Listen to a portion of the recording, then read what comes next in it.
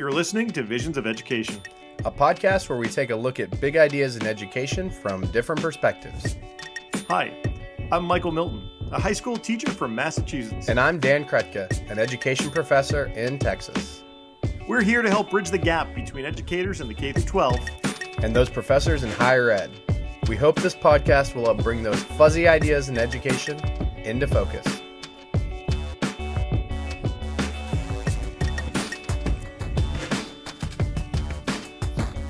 Welcome back to the Visions of Education podcast. Today we're doing what I like to call a prep-episode.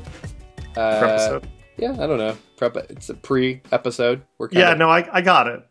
So the difference between this episode and upcoming episodes on this podcast is that today, instead of Michael and I, as kind of somebody working in higher ed and him working in K-12, interviewing somebody about their big idea, I'm going to be interviewing Michael about his big idea in education. How are you doing today? I'm okay. Yeah. No, I'm good. I'm actually pretty good.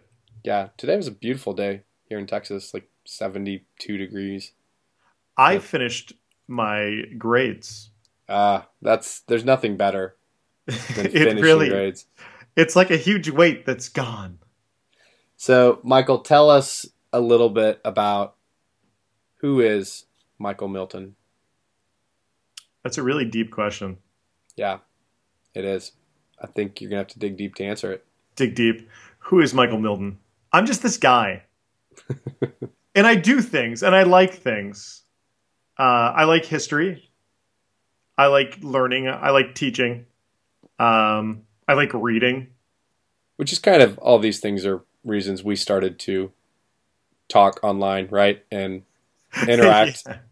That makes a lot of sense. Yeah, we have common interests in that. We do have. You like reading, writing, and learning too? History.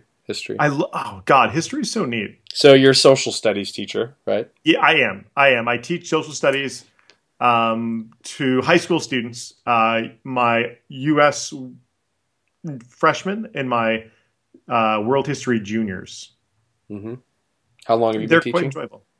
I've been teaching for, I think it's 5 or 6 years. And before that, I actually used to work for an AmeriCorps program called City Year in Providence. So how did you transition? I moved. It was a transition that I always planned on making. When I finished my my teaching degree, it was actually similar to you, where it was like December, and you don't get too many jobs offers in December. And so I ended up, there was this random position at City Year, is like a headquarters manager or something. I needed a job. So I took it, and then I ended up staying there for a couple of years. I eventually was senior training and program manager, which was kind of neat because I was managing programming and training for our new AmeriCorps programs, for new AmeriCorps members. But then my wife and I decided that we're going to move to Massachusetts, and I figured that was my chance to leap into the public school system. Mm-hmm. And what a leap it was. Well, you've had an impact, I know. I mean, I don't know what you do in your classroom. I've never been there, but I try really hard. I believe it, and it's evident because of all the things you're doing online. Right? I am online quite a bit, aren't I? Yeah, but in many good ways. Yeah, I feel like that online is like this really neat space where you have, or at least like on Twitter, like there's this really neat, like dorky history teacher community in which we get to make stupid historical jokes and make little meme mashups.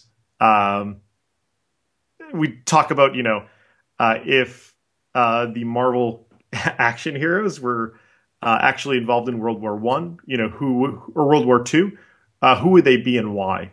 Yeah. I think you bring a lot of that kind of fun remixing creativity to the SS chat world, to our social studies people on Twitter and on our Facebook group. And I guess this is a good plug, right? Good time to plug our SS chat network. Oh, yes. Are you a teacher? Do you like talking about teaching or reading about history? Try SS Chat. We are on Twitter and Facebook.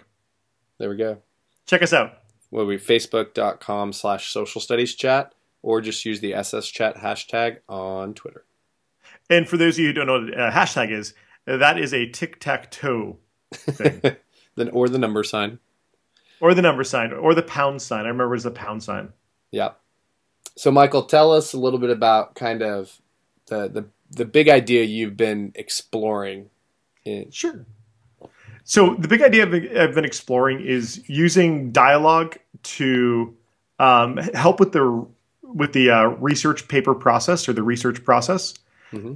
I've been working on, I've been like guiding juniors through their research paper for the past 5 years. And I've learned a lot along the way. And I took a grad school class on writing, which was one of the best classes I've ever taken. And so the whole focus was Peter Elbow, who's this renowned researcher. He said that speech is usually social, but writing is solitary. When you think of think of like a writer, right? You think of someone kind of hunched over in a dark corner with their typewriter, 'twas the best of times, 'twas the worst of times. At least that's how I assume writers do it. I was thinking of someone just like on a Mac computer at Starbucks, but okay. You're so modern. And your person didn't have a great voice either. No. And so that really wasn't the case. People really weren't writing alone. People were saying, hey, please read my work. F. Scott Fitzgerald was like, please read my work. Tell me what you think. But when we do that in schools, we don't often share our work. We don't get, feedback. We don't talk about our work. We don't talk as much. And so we kind of participated in this writer's workshop where we actually wrote, I wrote some creative stories and I shared it with other people and we talked about it. And then based on what they said, I made changes and then I gave it back to them. And we talked about it again. And that was a really neat rush because I don't know, that feedback was kind of amazing. And it was something that I kind of yearned for. Mm-hmm. And this was part of the college class that you took? Yeah, this is a part of my writing workshop class. Okay. It was absolutely amazing. And then I started to notice that I actually do this a lot.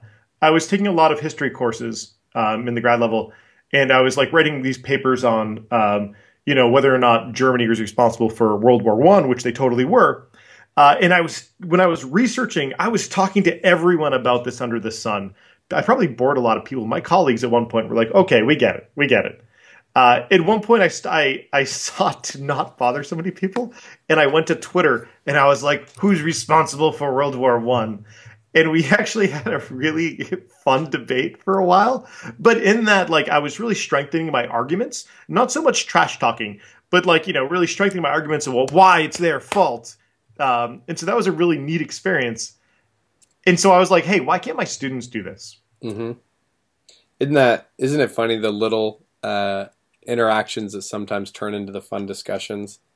I always remember when I was working with social studies, pre-service social studies teachers at Wichita State, we had a Facebook page. And I post all kinds of stuff, but I posted somebody's blog post where their question was, who of all the presidents would win in a knife fight? And out of all of the intelligent articles I posted all year, that one had I've read that one. Yeah, that one had 70 responses and long detailed arguments from my pre-service social studies teachers. So I love when people get geeked out. Yeah, and they had a blast. I don't condone violence, but we do have a better idea of who would win in a knife fight. So it would be someone probably with long arms.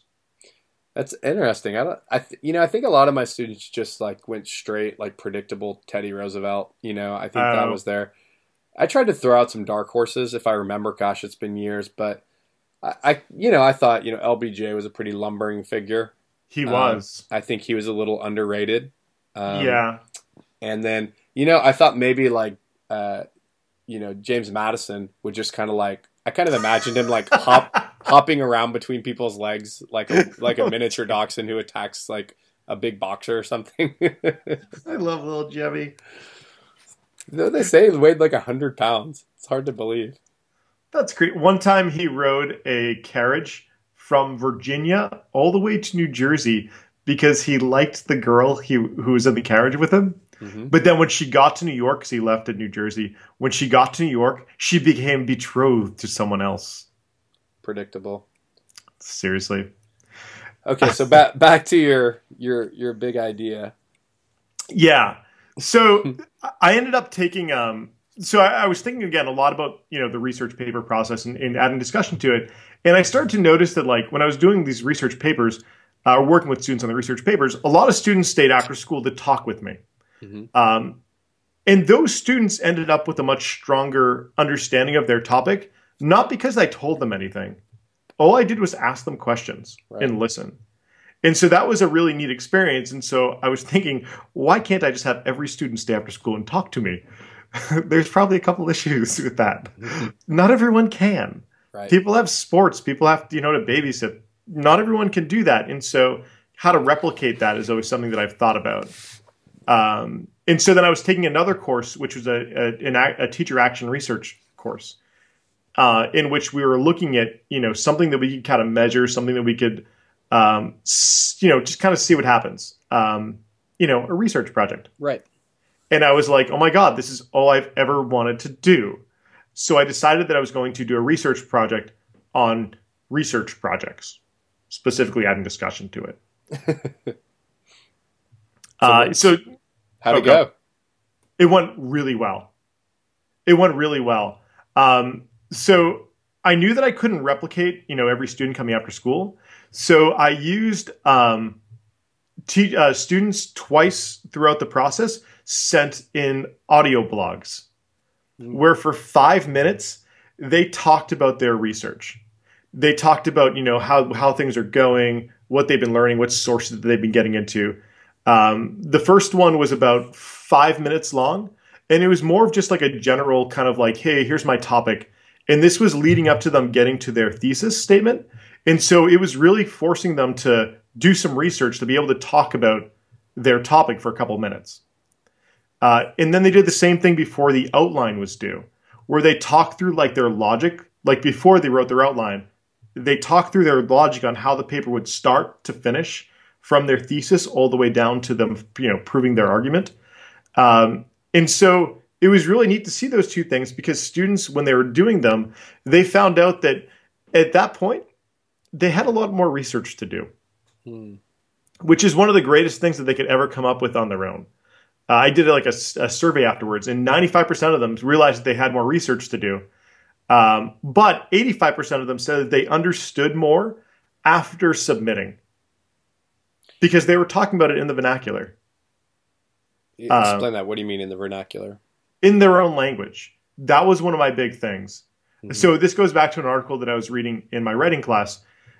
Going from academic language to academic language, a lot of times students are just kind of wordsmithing and they're not really understanding what they're reading. But if they can talk about it in their own language, if they can go from the academic language to the vernacular, then back to the academic language, that they understand. Right. And so this forced them to, to talk to me in a more informal discussion. And so I was able to listen to all those and then give them feedback. So that was kind of step one of this whole thing. And that was just kind of like the check-in with me. But then I thought that it'd be interesting to simulate the discussions that I had on Twitter. So I put them in research. They ended up calling them research support groups, where they got into a group of 3 other students, and they met around the same time as the audio blogs were due. And they talked about their research, very similar to what we were doing, except this time, not only were they talking about their content, they were also talking about the process. What common issues were they having as a group? In that way, they kind of started problem solving on their own, which was really neat. Someone was I'm having a really hard time finding a primary source about this. And someone's like, oh, well, have you thought about there are some laws that are probably written and one of those might, be helpful to your paper? Mm-hmm. And so it was neat because I kind of sat there just listening to what everyone was saying. I was entering conversations with my ears, which seems kind of weird. But I was just listening to everyone talk about their research. They're talking about how to troubleshoot. They're talking, and all this stuff was happening without me doing anything. Right. Which was awesome. So they were doing the intellectual work while you kind of sat back and observed it, were there points throughout this process when you got the first audio blogs, the second one, and then they did this group thing? When did you have to intervene? How did you intervene? Did you give them feedback after their audio blogs? Yeah, absolutely. I gave them feedback right away. Actually, as they were speaking, as I was listening to it, I was like, they would submit it on, they submitted them through Google Classroom, and I was typing my notes to them. And then at the end, I kind of wrote a couple more, like a little bit more, and then I sent it back to them. So I was able to grade them very quickly. And then with that, I was really able to focus on students who really needed the help. Because I could, students who are not really struggling, who just needed some some guidance, some quick guidance, I could do that, as I was listening to their audio blogs. And then during their class time when they were working on things, I could really focus on kids who were falling behind. And I knew they were falling behind because I could hear it, because they told me. So it was a really great way to kind of check in with everyone and to really focus my time in class on, who really needed the help. How did you get the idea for using the audio blog? I mean, did that come from just getting to work when you worked with other people and you were just thinking through, how do I give them the opportunity to talk about what they're doing? Yeah, I was trying to figure out how to do it because I wanted to check in with every student. I wanted them all to talk to me, but I couldn't, say, hey, you have to talk to me on Wednesday after school. And so we're a one-to-one school where every student has an iPad. But regardless, a lot of students use their phones. And so they're just recording and sending it in. It was really easy. Cool. Yeah, it ended up being very simple. It's really fascinating, the idea of talking about your writing. You know what I mean? Because telling a story, explaining it to someone is such a different experience than the linear way we write, where we try to plan everything out and have outlines and stuff like that. So I think it's fascinating. It's almost like they got at their topics in two different ways. Is that kind of the experience you had? Yeah, it is, especially when they were presenting, because they would also, students, would ask questions. Sometimes it was for more clarifying information. Sometimes it was just because something was kind of interesting, or they thought that maybe they should look into this area. And so it was a really neat way for, again, students to really drive it, but for students to show, their curiosity. And that really ended up fueling more discussion. So the next time when they met in their small group, they were like, oh yeah, I researched that. That was kind of neat. That's cool.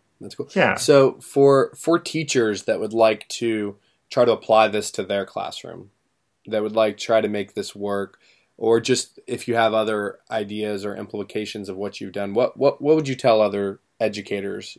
What would your advice be to them about how they could do something similar?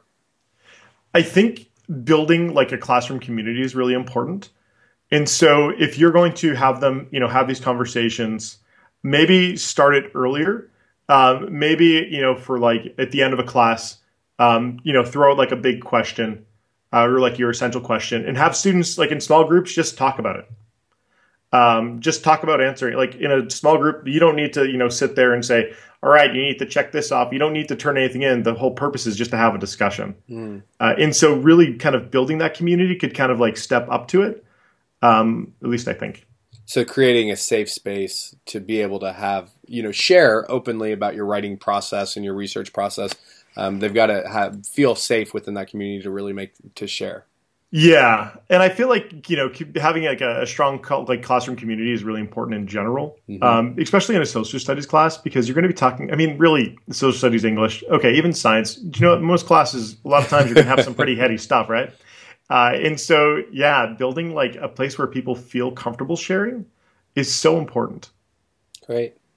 Well, thanks for sharing, Michael. I love the idea, and I'm already thinking that it's something that I could integrate into my classes. So you got me convinced. Woohoo! Yeah.